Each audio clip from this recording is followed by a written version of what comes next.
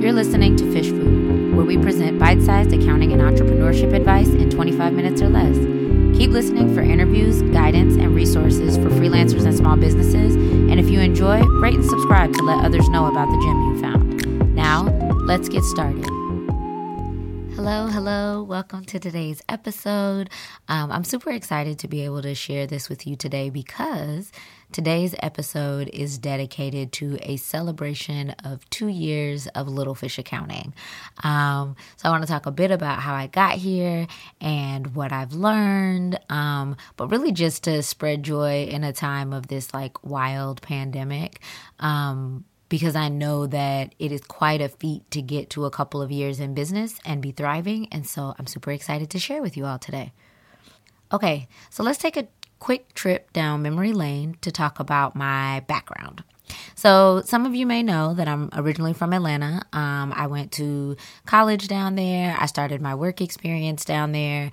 And I had majored in accounting after a series of changed majors and loved it in school, started doing it for work and kind of hated it. The same things that I loved about it when I was in school for it, the routine, the fact that you could always check your work, just like being able to match back to things in accounting became a very boring job when I started doing it in my professional life for corporate America.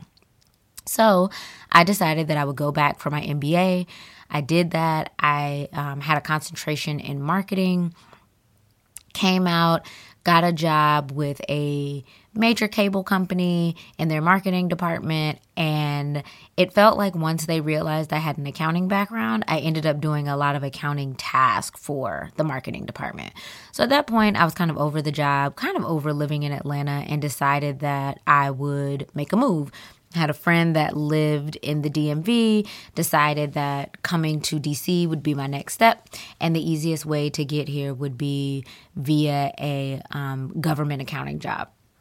So I got into the government much faster than most people do, which was kind of surprising, and kind of bounced around a little bit. Never had a job longer than 2 years, but I was kind of moving up the ladder. So one of the agencies that I worked at was GAO. I had a coworker there that would hold me accountable. She was studying at the same time, and so we both just studied, worked, took our test in tandem, and passed them all in the first year. And so by then I had kind of resigned myself to the fact that I was a government accountant. I would probably move up the management ladder now that I had my CPA. But there was an opportunity for me to move to the Patent and Trademark Office, which I did. And there I was just getting restless. I was getting bored again. And I didn't like the way that my work was siloed off. I had been doing some audit work for a few years, and I just wasn't really enjoying that part of my work. I wasn't enjoying chasing people down for signatures. I knew that it was important, but I just couldn't see the impact of what I was doing. So around the same time, I start looking for new jobs, and my husband brings up that I need a hobby. He's like, it's not your job that's the problem. It's that you need something else to do. And at the same time, I had a couple of friends who were creatives and consultants and really just kind of lamenting to me their issues with the business side of things, that they didn't really want to handle their accounting, that they wanted to just do the work that they were doing. And so I had reached out and said, hey, I can help with that. My husband actually just told me that I needed a hobby. This would be a cool way to use what I know in a different way.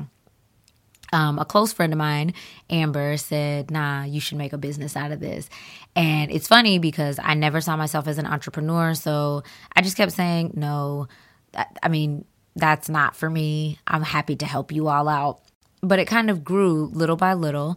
And next thing you know, I have a full-fledged firm. She has a name and a website, and I have clients and all of these things. But at that point, I was still planning to work my full-time job. I often made the joke of do you know how much money I make? I'm not going to quit and work for myself. They give me benefits. They pay me on time every 2 weeks. This is not how it's going to go. So that was March of 2018. Fast forward, by March of 2019, I had quit my job to pursue Little Fish full-time. And now we are in April of 2020, celebrating 2 years of Little Fish being in existence and 1 year of me being a full-time entrepreneur.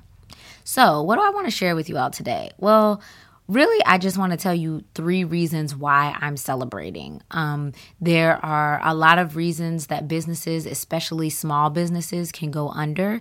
And I feel like there are a multitude of reasons why we've been successful, but there are 3 in particular that I want to talk through today. The first thing I'm celebrating is my decision to stay small. When Little Fish started, it was just me. We grew to an admin and tax support, and now we're a team of 6. So I learned a lot about hiring and firing during that time. It's never easy. It's always a rough conversation. But in the meantime, I also learned a lot about trust. I've learned about how to delegate work. I've learned how to believe in my team and empower them to do things on my behalf. I've learned how to let go of some of my perfectionist tendencies of, oh my gosh, I didn't want that email to be said that way, or, ooh, I wish you would have used this word or sent it at this time, which is difficult when you're used to doing something yourself. You feel like you're the one that knows how to do it the right way. And so that's been a practice for me in figuring out how to keep a good team around me without expanding too fast, and also without this idea that I need 100 people around me in order to make us successful. I am committed to keeping Little Fish small, despite the naysayers who have told me that Little Fish will become big fish in due time. It's really important to me that my job not be only management. I still want to have hands-on. I still want to be involved, and that gets harder to do the more people that we hire. So we'll see how much bigger we get, but I want to stay small. And one of the things that I've learned in an effort to stay small is that you have to hire well. You have to pay what it costs to have good people on your team so that you don't need so many of them. I learned early on that 3 people kind of half-assing their job is worth a whole lot less to me than just hiring one person and paying them more to do a very good job. So if I can leave you with one lesson in that area, I would say hire well and pay well. Now, obviously, that's a privilege. It depends on what you can and can't do, but just overall, be a good boss. Doing that for a very small team is a lot different than doing it for a really large team, but I think that you carry those same lessons no matter how many people work with you in your business. All right, so the second thing that I'm celebrating today are my no's. Saying no has been really difficult for me. I always want to help. I always want to say yes. It's one of the reasons that I started the business. I wanted accounting to be accessible to people who might not otherwise have access to one. And that means that there need to be free and low cost options. Everything does not need to be behind a paywall. But that's not sustainable. I can't be constantly on and do the work. And so that means I've had to say no in a variety of different ways. First, I've had to have a wait list. I've had to put a hold on services because we'd reached capacity and I didn't want to take on more people and not be able to do as well for them as I had intended.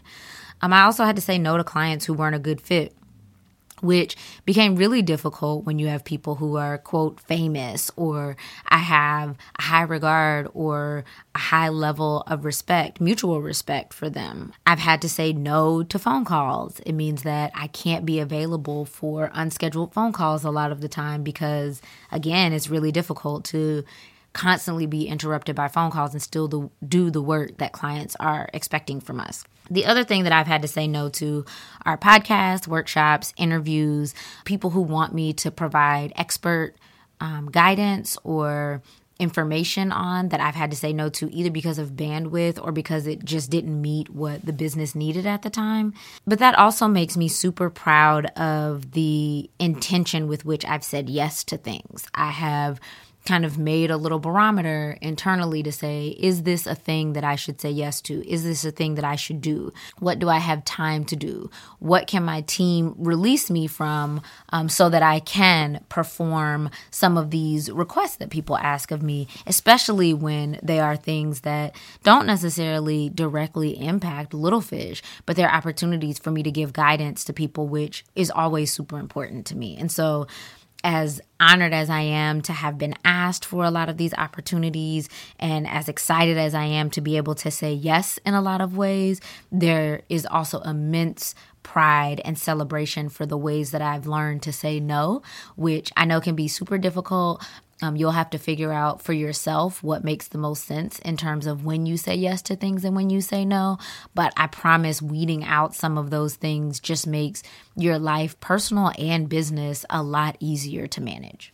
And the third, final, and most important thing that I want to celebrate on this 2-year anniversary are my clients. We have clients across all industries: makers, retailers, creatives, photographers, food service providers, all from various walks of life, with different beginnings, but with the same common goal. You all wanted guidance to feel more comfortable with your finances, and we've been able to provide that in so many different ways. We've provided free and low-cost workshops, one-on-one services.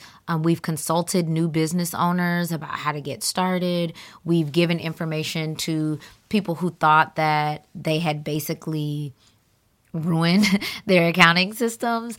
And we've been able to even launch things like products. Our first one being the Starter Kit, which is an online self-paced resource for people to be able to find out how to start their accounting system, how to build a foundation for their accounting, everything from what accounting system to choose to the business entity type you should be setting up to taxes, just all kinds of things that you wouldn't want to know from the beginning. And we've been able to serve people using all of those platforms in order to take away some of the fear that comes with accounting and taxes. So in addition to just being honored to have these partnerships and support other businesses, it's super exciting to be able to see the impact of small businesses nationwide and being able to at the same time fulfill our mission of making sure that that information is accessible. Super excited for all the partnerships that we've had so far. I'm looking forward to what's coming down the pipeline in terms of new partnerships, new resources, new products that we can use to be able to just make sure that everybody's a little bit better off when it comes to their accounting. So yeah, this is 2 years of hard work, of a lot of time, a lot of effort, maybe even some tears, but we're really looking forward to where the business is headed. We're really excited about the ways in which we've been able to interact in our community, ways I never even would have imagined would come to us. And so we look forward to continuing to share that with you through the newsletter that we offer every 2 weeks, through our Instagram platform where we want to keep you informed, and right here on this podcast, which I will keep bringing to you weekly in short bites to give you as much as we possibly can so that you can feel some pride, some empowerment, and again, a little less fear around your accounting and tax life.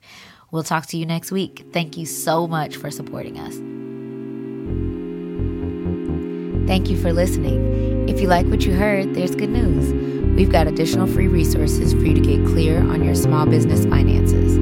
Subscribe to our bi-weekly newsletter by heading to littlefishaccounting.com/subscribe and check us out on Instagram @littlefishaccounting.